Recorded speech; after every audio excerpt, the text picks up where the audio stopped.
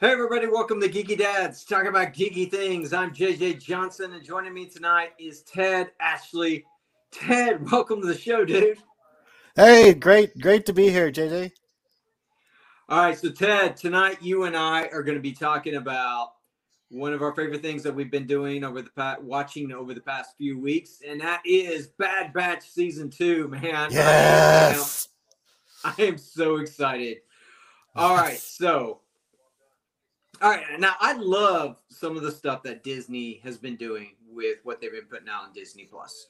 Um, I actually rank, obviously my top favorite one I think is Andor right now, Yeah. and then I think I got to put Bad Batch right there at number two. I would even put it slightly ahead of the Mandalorian. I know I that's would like I would as well.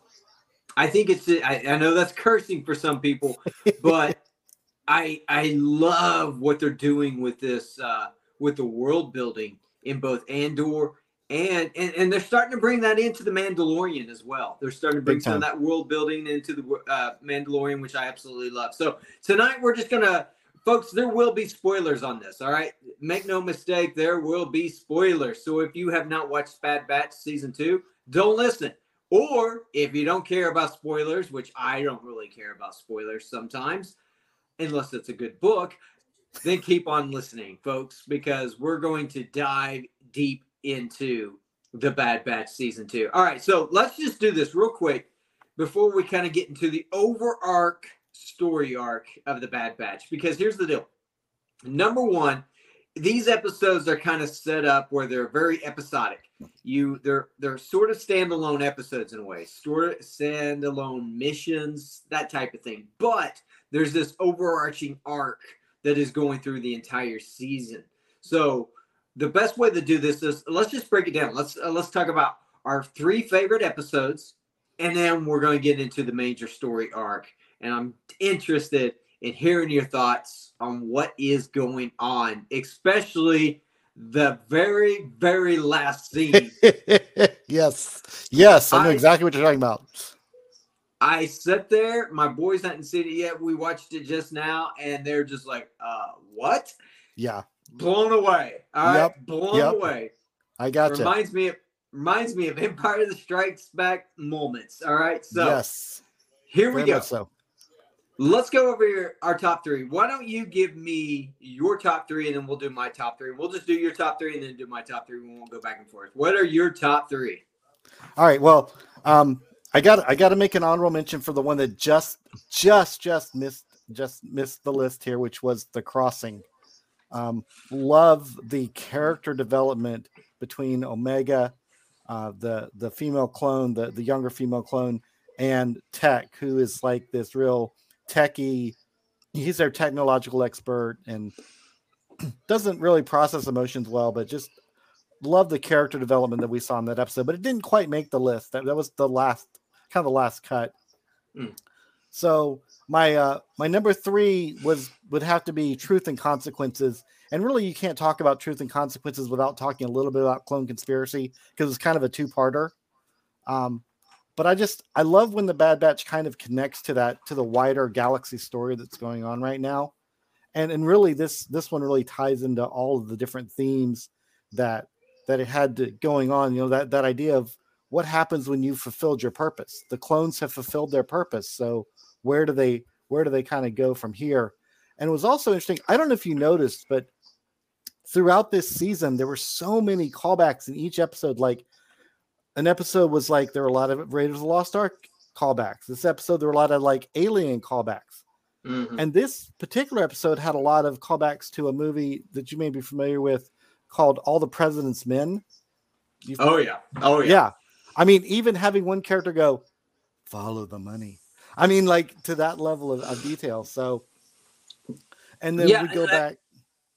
I mean, no, go ahead. Oh, I was going to say, we kind of start out back in the bar there, Club 79, where the conspiracy arc from the Clone Wars kind of happened, where they uncovered Order 66. He had fives, and he uncovered Order 66, and then that kind of led to Ahsoka being able to help Rex toward the end of season 7 there, and we kind of start there with this other conspiracy, and it was just so cool to kind of go back to Club 79 again. And I actually think the assassin that we see in that episode, and maybe we'll get into this a little bit later, but I think that assassin's a big bit of foreshadowing for something that'll happen later on. But but it was so cool, like seeing Tierna Palmo, the senator from Terrace. She shows up later on in Rogue One. She's one of the rebel leaders there. And it was really nice to like see these clones. They're like really conflicted over this idea, like what Cody says in Solitary Clone, which another episode that I like. How do I cut that? But where they're kind of coming to grips with what they did at the end of season 1, and so it was very cool to see them kind of wrestling with that. But I also in this episode we kind of start seeing that idea of institutions versus individuals. Like the Empire is much more interested in institutions, the banking clan, the Commerce Guild, and you also see this use of this insurgents, like this. It's just a catch-all for the disenfranchised, which is mainly the Outer Rim, which I don't care what the government is. The Outer Rim's always full of the disenfranchised. And the Empire needs enemies. It needs a big bad out there. It needs fear. It's the dark side, so it runs on fear. And it's that idea. I can't remember who said it, but the government that offers you security in exchange for freedom will give you neither, and that's the Empire. Right. And it was really just the coolest thing about this episode was this is the Bad Batch at their peak. They're doing the covert op. They're getting into the Star Destroyer. They're getting the data. And then they bring it in. It's like, we did it. We delivered the evidence, because they're trying to show that the Empire actually destroyed Kamino at the end of season 1. And then there's Palpatine. Yes. And he rises up, and he's always one step ahead. And he turns their victory. He flips their victory right around to defeat. And I also love how it shows Rampart, like he's just a cog in the machine. Like I thought he was the villain. But it just shows that no one is irreplaceable or essential except for the Empire. Not the clones, not Rampart. And I think this also shows you how people start to lose faith in the Senate. And then we see by the time we get to Andor kind of how that, the Senate's basically not functional at that point at Andor. Yeah. One of the things, because this Truth and Consequences is actually on my list as well. And what I love about this is you're starting to get this sort of like, callbacks to sort of the concentration type camps in a way where they're like, we're going to just dispose of the clones. And there's these people over here to the side. They're like, wait a minute, clones should have rights. And there's others over here saying, no, clones are the property of the Empire, and we should be able to do with them whatever we please.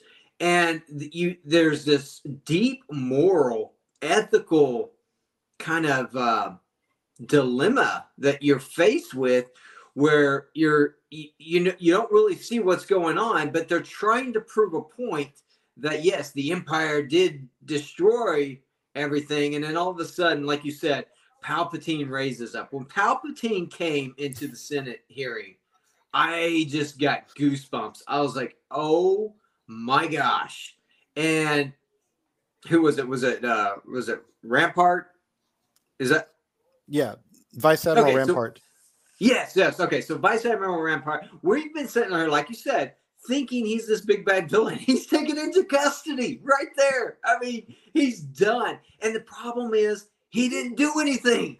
He just followed his orders. But the moment that Palpatine realized that there's sympathy for the clones and that they had delivered the plans, he twisted on its head in his favor to create what we all know as the Stormtrooper Army, the Empire Stormtrooper Army, and we see how that's created. I also do want to point out that episode had a ton of callbacks to one particular novel that is phenomenal in my opinion, and that is, of course, Fraud. Yes. By Timothy Zahn. This trilogy is unbelievable. This is the new Thrawn trilogy. I still prefer the original, but I love the Essential Legends collection. But this one right here, there is so much going on that kind of works at the same time in conjunction with some things in Rebels as well. So if you haven't read Thrawn, but you've seen Rebels and you've seen The Bad Batch, you need to go read book 1 in this new Thrawn trilogy. I highly recommend it. I would second that recommendation strongly. Okay, so you that was 2. What was your third one? So the next one that I had, which also kind of goes in with a lot of the things that you were talking about, was The Outpost. So there were only a couple of Crosshair episodes this season, but my goodness, they were some of the very best. And you've got Crosshair, who, I mean, he broke from the Bad Batch to be loyal to the Empire. They left him stranded on Kamino for a month, and he's still loyal to the Empire. And that first episode with him in the Solitary Clone, he stays loyal to the Empire. And then you see this, you see him in this episode kind of finally reach that breaking point. So in this episode, he's sent off to this ice world of Barton 4 to retrieve some stolen cargo. And it's that idea again that everyone is expendable, and Crosshair is finally going to see it. So it's also this idea again of insurgents, like those families on Desix in the Solitary Clone, those were insurgents. Like it's just this catch-all term they use. But you meet this guy, and he may be the worst Imperial officer that I've seen, although I don't know, there's quite a few good candidates for there, but this Lieutenant Nolan, who is just he's fresh out of the academy, and he's never led a mission, but he's just an absolute jerk, and he can't stand the clones. Like you were saying, like he treats them like property, even calls them used equipment. Yeah. And there was actually in the Clone Wars show, there was a Jedi named Pong Krell who had a similar disdain for clones, actually had the clones fighting each other, which is just crazy. And you kind of see this again, when we get into the Obi-Wan show, you see kind of all this, because you see that clone and he's basically begging, he's down on his luck. He's like, give me a little bit of money. You kind of see that, but I think what this episode really got to is Crosshair's core fear, in that he stays loyal to the Empire. And that's always what I was wondering in Solitary Clone, like, dude, what's wrong with you? Why are you staying loyal? And I think it's because he doesn't know how to be anything other than a soldier and an assassin. Like, if you think about it, like Crosshair's the only member of the Bad Batch whose genetic enhancements are only useful in wartime, only useful in fighting. Like, he's a sniper. He's a really, really good shot, right? Like Wrecker's strength, that has uses outside, and Hunter's tracking. So they all, technical ability, they all have that ability outside of war, but really Crosshair's ability doesn't go beyond that. So, and even after the attack, the insurgents attacked the base, and Nolan's actually more concerned about stolen equipment than the clones who perished. And I just love, so the base is commanded by this new clone. He's a reg, and his name is Mayday. And I just love, Mayday was so cool. And there's all these great moments with Mayday and Crosshair, and Mayday's actually able to get to Crosshair, because I think Mayday's sort of a mirror to Crosshair. He was left on Barton 4 just almost as long as Crosshair was left on Kamino. And, Crosshair doesn't want to get close to him. And there's this whole metaphor about dead weight in the episode. And I think that's really talking about how Crosshair views relationships. And Mayfield finally gets Crosshair to talk about Clone Force 99 just a little bit. I mean, just, and then they have that moment where they're just arming the mine, and Crosshair's the sniper. He's always kind of back, and now he's having to put his life in this man's hands. And I love the moment, like he disarms the mine, but he's not sure. And he's like, yeah, I think that worked, but I'm going to go around the corner here. If I don't hear a boom, I'll know you're okay. I just love that moment. But it was showing, like, he's like, we have to improvise because they weren't getting the equipment that they need. And it's showing all these clones are having to adapt. And that's what Crosshair doesn't want to adapt. I mean, the rest of Clone Force 99 is adapting, but Crosshair doesn't want to adapt. He wants to stay a soldier. And I love after, so they go and they attack the insurgent base, and they find this cargo that they've been protecting this whole time is armor for the new human the TK troopers, the basically the prototype stormtrooper. And I love the twist that Mayfield puts on. He's like, we were good soldiers. We followed orders. That good soldiers follow orders kind of mantra, and it finally, Crosshair starts to wake up. Like, he used to get family from being a soldier. He used to get gratitude. He used to get sense of purpose and meaning. And now he sees the way that Nolan's treating him, and and just as he's processing is that the avalanche comes down and, it buries him, and Crosshair stops killing for a moment and tries to save a life, which I thought was a really neat turn for him. And then, they just trudge back to the base, and Nolan's there, and Nolan doesn't even order a medic for Mayday and just lets him die. And that's it. Crosshair breaks. And I've never been so happy to see a character kill another character. Like, out of all the times Crosshair's killed somebody, I'm like, but this time I was like, yeah, that dude deserved it. Yeah. And it made me think about something that happened in our own history in the Vietnam War, which was called fragging, where, again, you had these officers who were fresh out of the academy and had never seen combat, and they would come in and just be absolute jerks and, lord their power over these, NCOs who had been fighting for months or years. And these guys ended up getting, like, their own soldiers would like roll a frag grenade in and kill them. Like, it was called fragging. And I mean, it was just a really dark time, but it kind of reminded me of that. Yeah, absolutely. And I think with that episode, when he actually took him out there at the end, I was excited because this entire time they're basically protecting Stormtrooper, and it just shows the disregard that the Empire not only had. Well, two things. It shows the disregard the Empire has for the clones very well. But two, it also shows exactly how ill-equipped the Empire really is. And Crosshair does come back. I mean, we see him in the last two episodes. Well, the second to last episode, the summit, for very, very good. And he isn't breaking. I mean, he is holding up under pressure. And, but there's still that sliver of doubt. Where are we left with Crosshair? Because when we last saw Crosshair, he was just lying there, and Omega is coming in, talking to him, and what's her face comes in and says, he's being Amy Carr.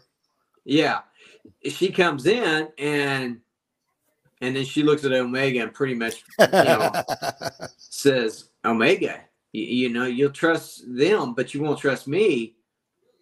I'm your sister. And that right there blew my mind.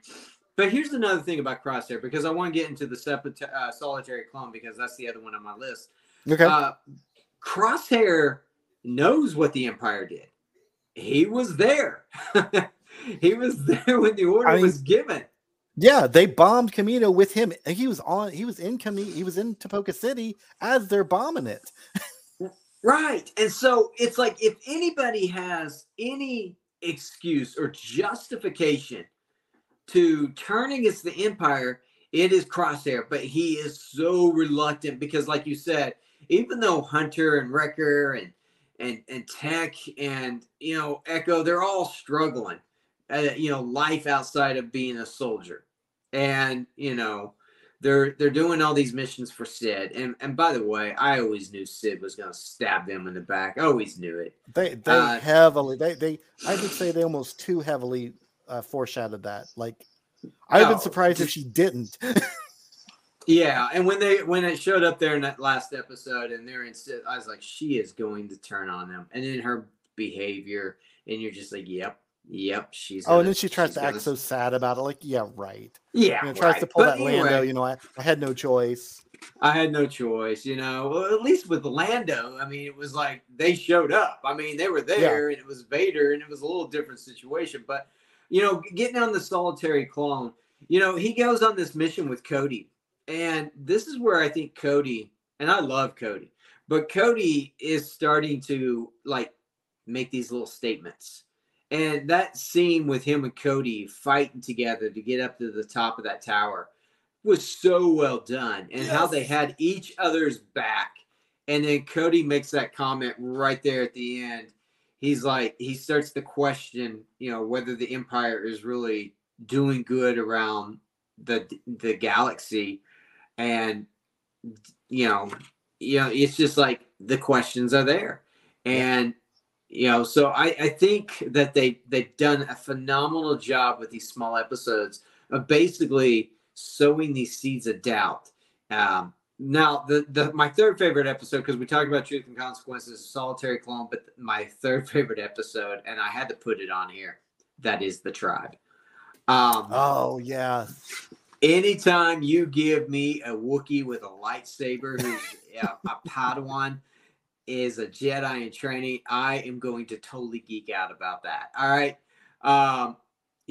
So this one is just, that's it. I mean, that's the story, And what's interesting is you kind of get these little flashbacks of who he is, and he's a Padawan. He's got a lightsaber. He somehow he survived. But not only that, but the mission is just getting him back to his home world, getting him back to his home. And that's what the mission becomes. And there's really not a whole lot of, I'd say, of the overall story arc in this one, really, as much as it is just, it goes to the heart of who Omega is and how much she cares. And, and Hunter and them, and how much they are adapting to the way she cares, I think is the influence that she is having on them is very evident in this episode. And that's why I put it in there.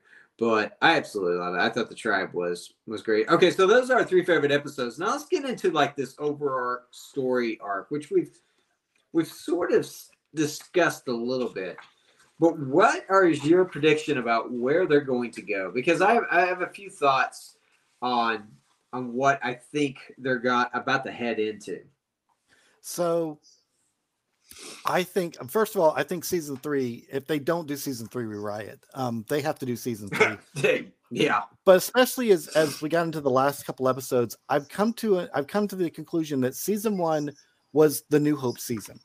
And this season was the Empire Strikes Back season. I mean, there were so many things. The Lando callback with her, with Sid betraying the Bad Batch.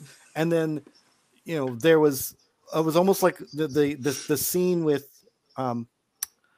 Hemlock taken off with Omega. I mean, it almost looked exactly like when Boba Fett takes off with Han, at the end of Empire Strikes Back. And it just had a very Empire Strikes Back kind of feel to it, especially those last 2 episodes. And I think we're going to kind of get a season 3 that's going to be kind of our Return of the Jedi season. But it's just what I think we're seeing here is you're watching the Bad Batch struggle with their place in the universe. That idea of, they fulfilled their purpose, but now they're like, who are we as clones? Who are we as soldiers? Hunter's really kind of going into the who are we as parents kind of idea. And then you got Echo kind of asking, and I thought especially, with you bringing up the Tribe, that, Echo was like, see guys, we can do more. And, so what is the price of inaction against tyranny? Well, and Echo goes off. Yeah. He leaves. He leaves for probably 3 or 4 episodes. And he goes out to help clones who are struggling, who are in trouble. Right. And have been taken prisoner. And so, Echo sees this problem. They all see the problem.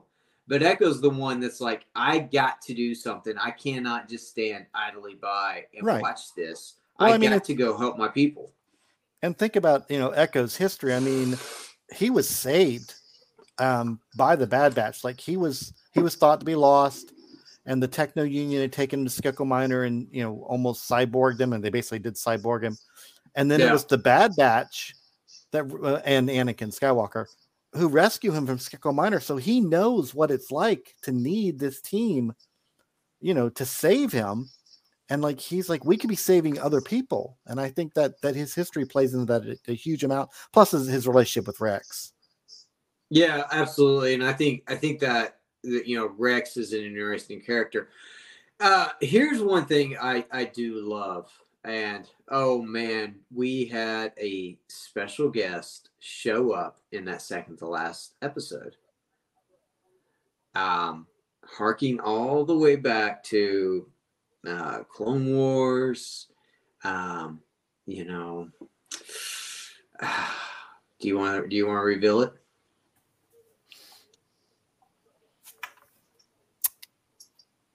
Oh, I didn't know if you heard me. Well, no, I'm just trying to think. I'm like, was that the second to last or the last episode? You're talking about the ones planting the bomb. You're talking about Saw. Saw Gerrera. Saw Gerrera. Yeah. You know what I love about Saw's character, because I hate him, but what I love about him is I've wanted, and Laura McCrary mentioned this on a podcast recently. I can't remember which one it was, but this idea of, you'll hear people say we have to do something, right? And that's Saw Gerrera.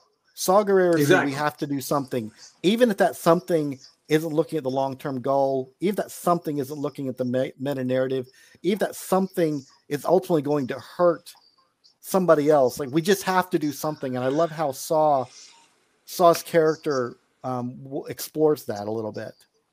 Yeah, he does. And he has okay. And so this is where you get into the parts with Andor and everything going on there. Because you sort of have these little factions starting to rise up. And obviously Saw Gerrera is one of the big ones, obviously, that's out there that we all know about. And I'd say he's always the extreme example. All right. There's, to him, it's a casualty of war. And that's just the way it is. Where with the Bad Batch, what are their weapons always set on? Stun. As long as they're fighting clones, yeah. As long as they're fighting clones, they're set on stun. Now, in the Summit, they were not set on stun because they weren't fighting clones. They were fighting stormtroopers. Yeah. And I noticed that. And I saw the distinction. Now, they still see the clones as their brothers. Right. And so I noticed that, and I saw the distinction, but Saul is not the type that would care. No. Saul's the type that would honestly go out there. And here's what I like about both Andor and the Bad Batch. And this is where I think Lucasfilm is starting to find their rhythm. And you're starting to see this a little bit in The Mandalorian now, is they're beginning to take these street level characters who we would just assume are just side characters. And we talked about this in our Andor episode. A lot of these people that we thought were just side characters, they ended up being the heroes. And they are showing through these side characters exactly why everybody in the galaxy hates the Empire so much and why there's this bitterness starting to build. Yes. Because you just can't go about your day-to-day business and day-to-day life. And then you find out one second, wait a minute, I'm an enemy of the Empire. And they're trying to wait. They're trying to wipe out my entire bloodline or something like that. I mean, and you also see, with Tarkin, you see a lot of dark side with Tarkin, because you notice he didn't have any clones around him. They were all TK. He does not trust the clones. No, he does not. And I noticed that right away. But he had even with the stormtroopers, when they were on the rail card and they're like, well, we might shoot our own guys. We have our own men out there. He goes, I know. Shoot them down. Yep. No regard, because the Empire is going to protect the Empire regardless. Institutions. Yep. Exactly. And I think that's true of a lot of governments in history. I think that's exactly accurate. That government exists to protect itself. Mm-hmm. But at the end of the day, I mean, what we're seeing here is not just basic world building.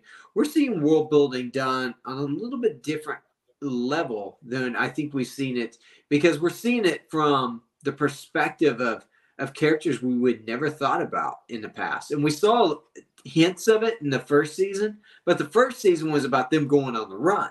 Right. This season is just about them surviving. And then you get this overarching story arc of, wait a minute, people want to just eliminate the clones because the clones are they're just property. Like, we can take them out and euthanize them or something.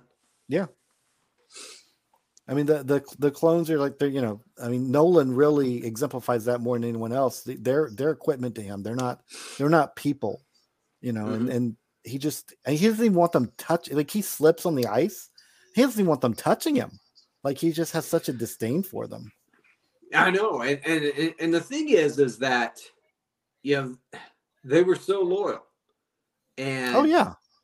I mean, the loyalty and the good, like you said a while ago, good soldiers follow orders, and they followed orders. They followed orders. I mean, all these orders that were programmed into them. And I don't know. I think, this is one of those where I think people need to watch. They need to watch Rebels. They need to watch Andor. They need to watch Bad Batch. They need to read the first Thrawn book, because those areas will open up your eyes to so much going on right now in the universe of Star Wars. And so much that's coming.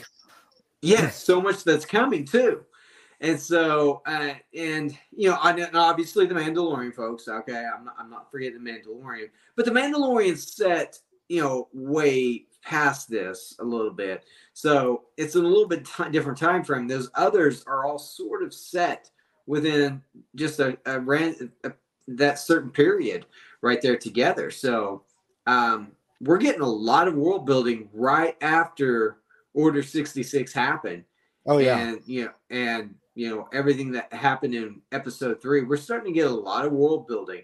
And I love it because it's showing the rise of the Empire in a way that we hadn't thought about in the past. Yeah, we've always wondered, like, how did we go from clones to stormtroopers, and now we're seeing that almost step by step. But yeah. If people have any interest in the upcoming Ahsoka series, which is going to be in the same time frame as The Mandalorian, in fact, there was a pretty important cameo in last week's Mandalorian episode that kind of hints towards that, with a certain alien that showed up. But if you want to watch Ahsoka, you're gonna almost need to have watched Rebels, because I think the Ahsoka series is really going to continue the storyline of Rebels. I mean, there's a Rebels character that showed up last week on The Mandalorian in a short cameo. So I think that's what's coming. But go ahead. If Thrawn shows up in Ahsoka, I might start cheering for the Empire, man. All right. Well, I'm just gonna say, I have a theory about that, but I don't know if we want to sidetrack into that too much. But I actually think Thrawn and Ezra might actually be working together. But yeah, I just finished the second book in the new Thrawn trilogy, and I'm about to start the third one. I have a feeling you might be right on that theory. I haven't read this third one yet, so I'm about to start it here in the next month or so. Okay, well, I won't spoil it for you, but yeah. I hope not, because I haven't read it yet.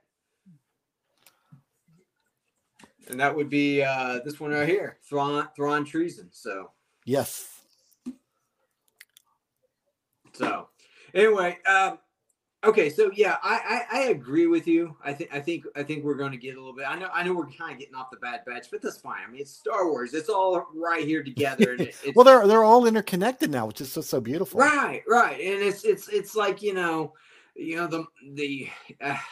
not like a multi-universe. I mean, it is the universe. I mean, there's so much going on with these episodes, and I'm sitting here going, oh my gosh.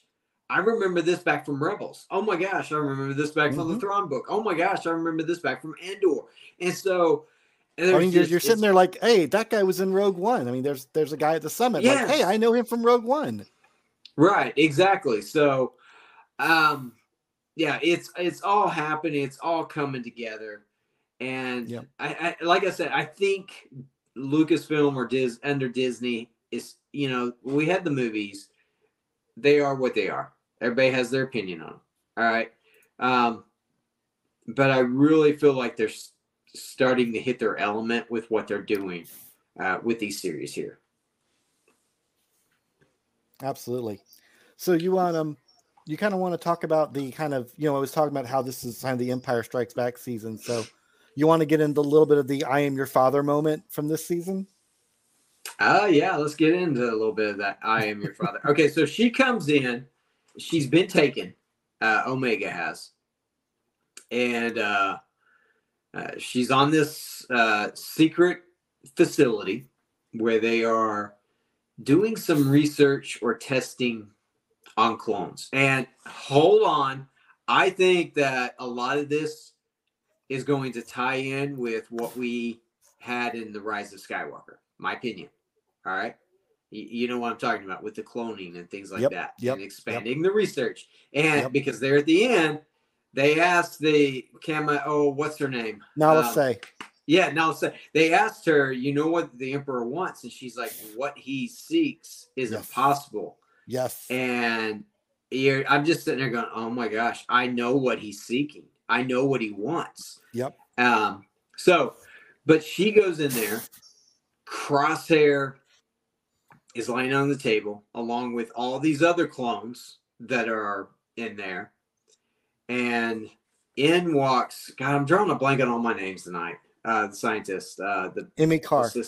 Yes. Okay. So she walks in and she says, don't you trust me? It's amazing how you'll trust her, but you won't trust me. Omega's like, I don't know you. And she goes, we are sisters. And because Omega is a clone, by the way. Yes. And female clone of Jango Fett. Right. And now you're sitting here going, well, wait a minute. You're a clone. Here's my question. Does the Empire know she's a clone? That's an interesting question. I would think Hemlock would know. I would think so. Yeah. I just, because if she's a clone, Omega clearly doesn't have the age acceleration, but Emmy Carr would. But I wonder if we're being a little too quick to jump to the clone conclusion. Right. I wonder, could Emmy Carr instead be the natural child of Jango Fett? Oh. Perhaps even the child of Zam Wessel. Because in the books there was clearly more of a relationship there, which adds this gravitas to him having to kill her in Attack of the Clones. Yeah. But in the comics and stuff, in the books, they've kind of hinted at a relationship there. So I wonder if people are jumping too quickly to the clone conclusion. You could be onto something, because that's exactly where I went, and I'm like, of course it's fresh on my mind. I haven't given it a lot of thought, but you might be onto something right that. I'd be interested to hear what some of our other Star Wars fans out there think, like John Oddie or some of those out there, or Jason Joyner, anybody that's watched this, Josh Smith, comment and let us know what you guys think, because I didn't think about that, but you might be right. I do think if it is revealed that Emmy Carr is a clone, then she's a genetically modified clone. And I wonder if she will end up helping Crosshair and Omega escape. And then as a genetically modified clone, she would fit and perhaps take the place of someone we think we lost in the Bad Batch. So I guess where are you on the hashtag Tech Lives? It's interesting that he had his goggles there at the end. Yes. I was horrified. I'll be honest with you. I knew it was going to happen. It had that moment where it's just like the story demands that somebody die here in this moment. Mm-hmm. And, you could see that the writers knew that. And I appreciate it. The question is, is there a way out for him where he lives?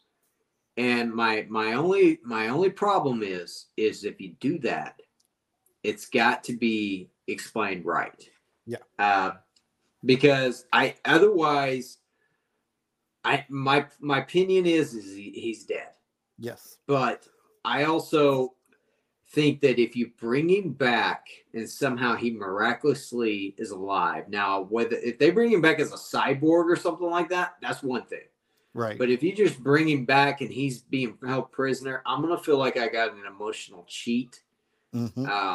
Personally, I think he's dead. I think if they bring him back, it's got to be in some sort of cybernetic type of character, in a way that's not really him anymore. And I'll go into a little bit of why I don't think they'll go that route. I just want to take a second to say, Tech was my favorite clone. I was literally like working on a cosplay for Realm Makers Awards night that was going to be a Tech. It was going to be a full on Tech 3D printed cosplay, kind of like what Carrie did with Master Chief. But I just realized I didn't have enough time. That's a year-long project. But anyway, I mean, think about Tech. Tech is smart. Tech is great with computers and tech. He's socially awkward, and he's fiercely loyal to his family or his squad. Let me just say I saw a lot of myself in Tech. And it's like, so when he fell, like that hit me really, really hard.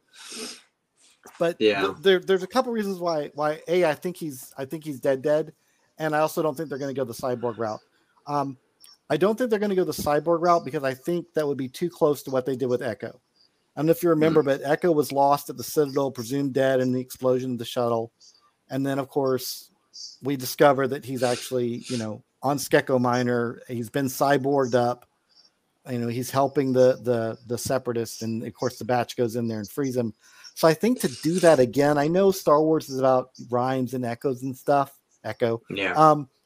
But I just think it would be too similar to Echo's story. And I really think Echo is the reason why Tech had to die. If you step back, I mean, we're both writers, so you step back and you think about it from a writer perspective for a minute. Echo and Tech are too similar as characters. Their skill sets, how they solve problems, they're just, you could tell early on, like these guys are kind of the same problem solver. So I thought they had solved that when Echo went off with, like, okay, so they're going to take Echo out of the squad by having him go off with Rex, but then he comes back. And so I think because of that, the fact that they're just too similar, I don't think they're going to bring him back. And then the cyborg him would just be too much like Echo's own story. So I don't think they're going to repeat that. I kind of had a feeling that something was going to happen because they were really starting to play up him and Omega's relationship there towards the end. Well, and not only that, but Tech and Fee. Yes, I was going to say that when they're there. Remind me of the planet, the city. They're on Pabu. Yeah, Pabu. Okay, Space Grease. Space Grease. That's exactly what it is. I wouldn't mind living there. I'll be honest with you. No. But yeah, they've played. She's like, "Aren't you going to say goodbye?" And he's like, "No." But you can tell there's this relationship, and so I'm kind of, I don't know. I mean, it was gut wrenching. I don't think they're going to bring him back in any way. Yeah, like you said, it would just be it'd be cheap. Yeah, cheap. That's the word. Yeah, and I mean, you just had everybody have this emotional connection, with this character where but you could see it was time. It was necessary for that story to move forward in that moment.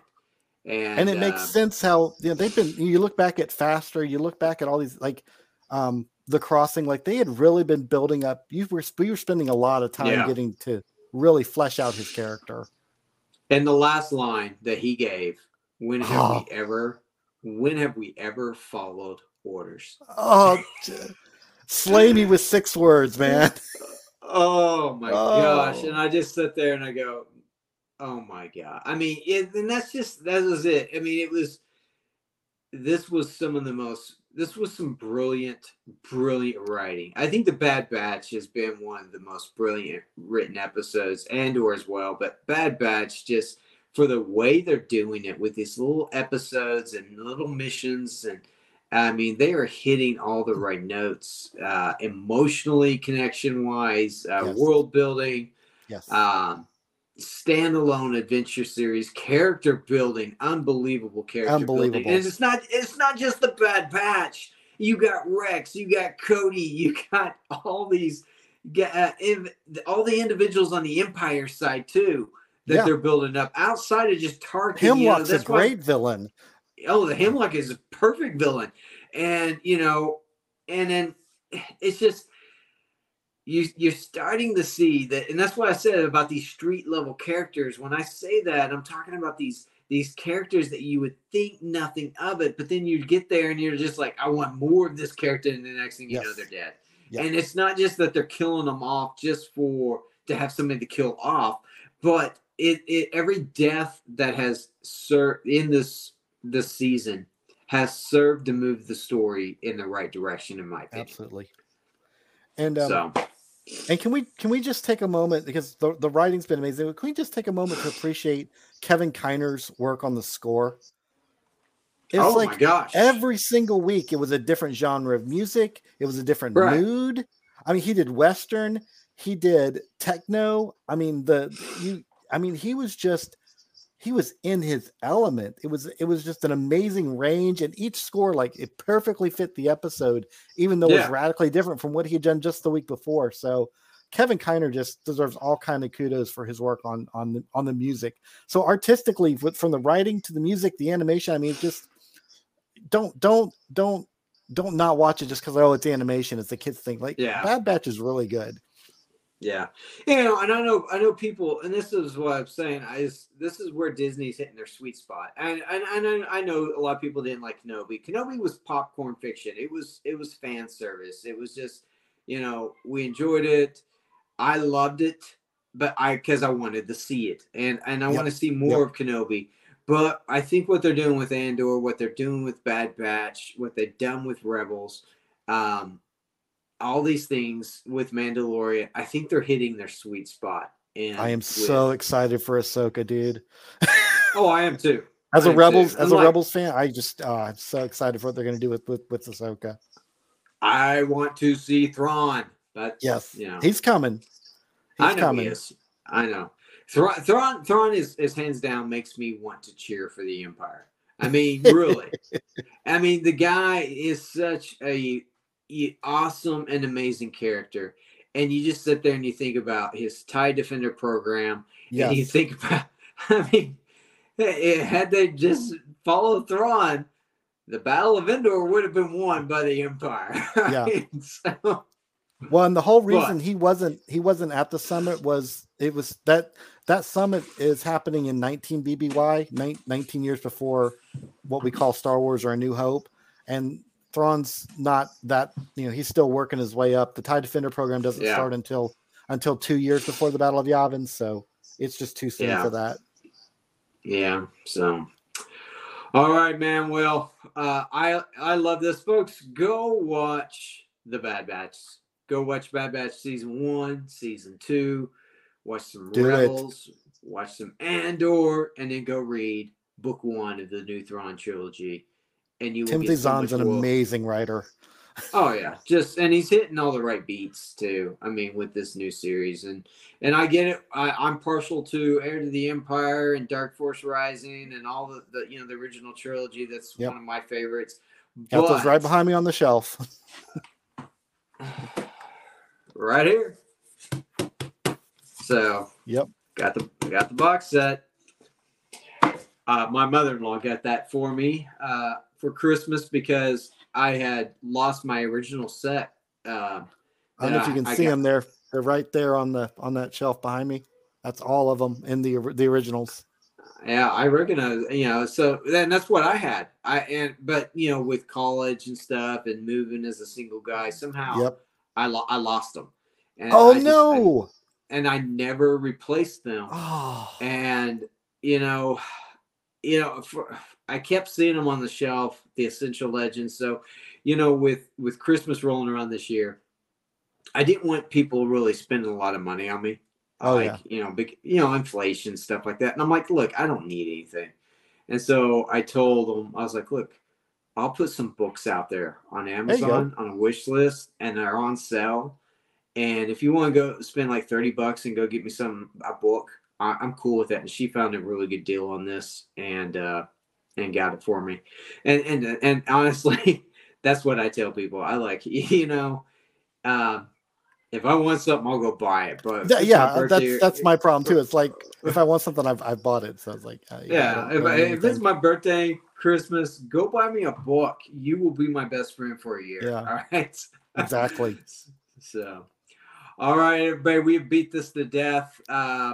It is exciting to be here. We are going to begin streaming some of these on YouTube via video. This is the first one I have recorded with a new software with video. So if you're listening to the audiobook version, these will be coming out, or not audiobook. If you're listening to the audio version on Spotify, Apple Podcasts, Google, wherever you're listening.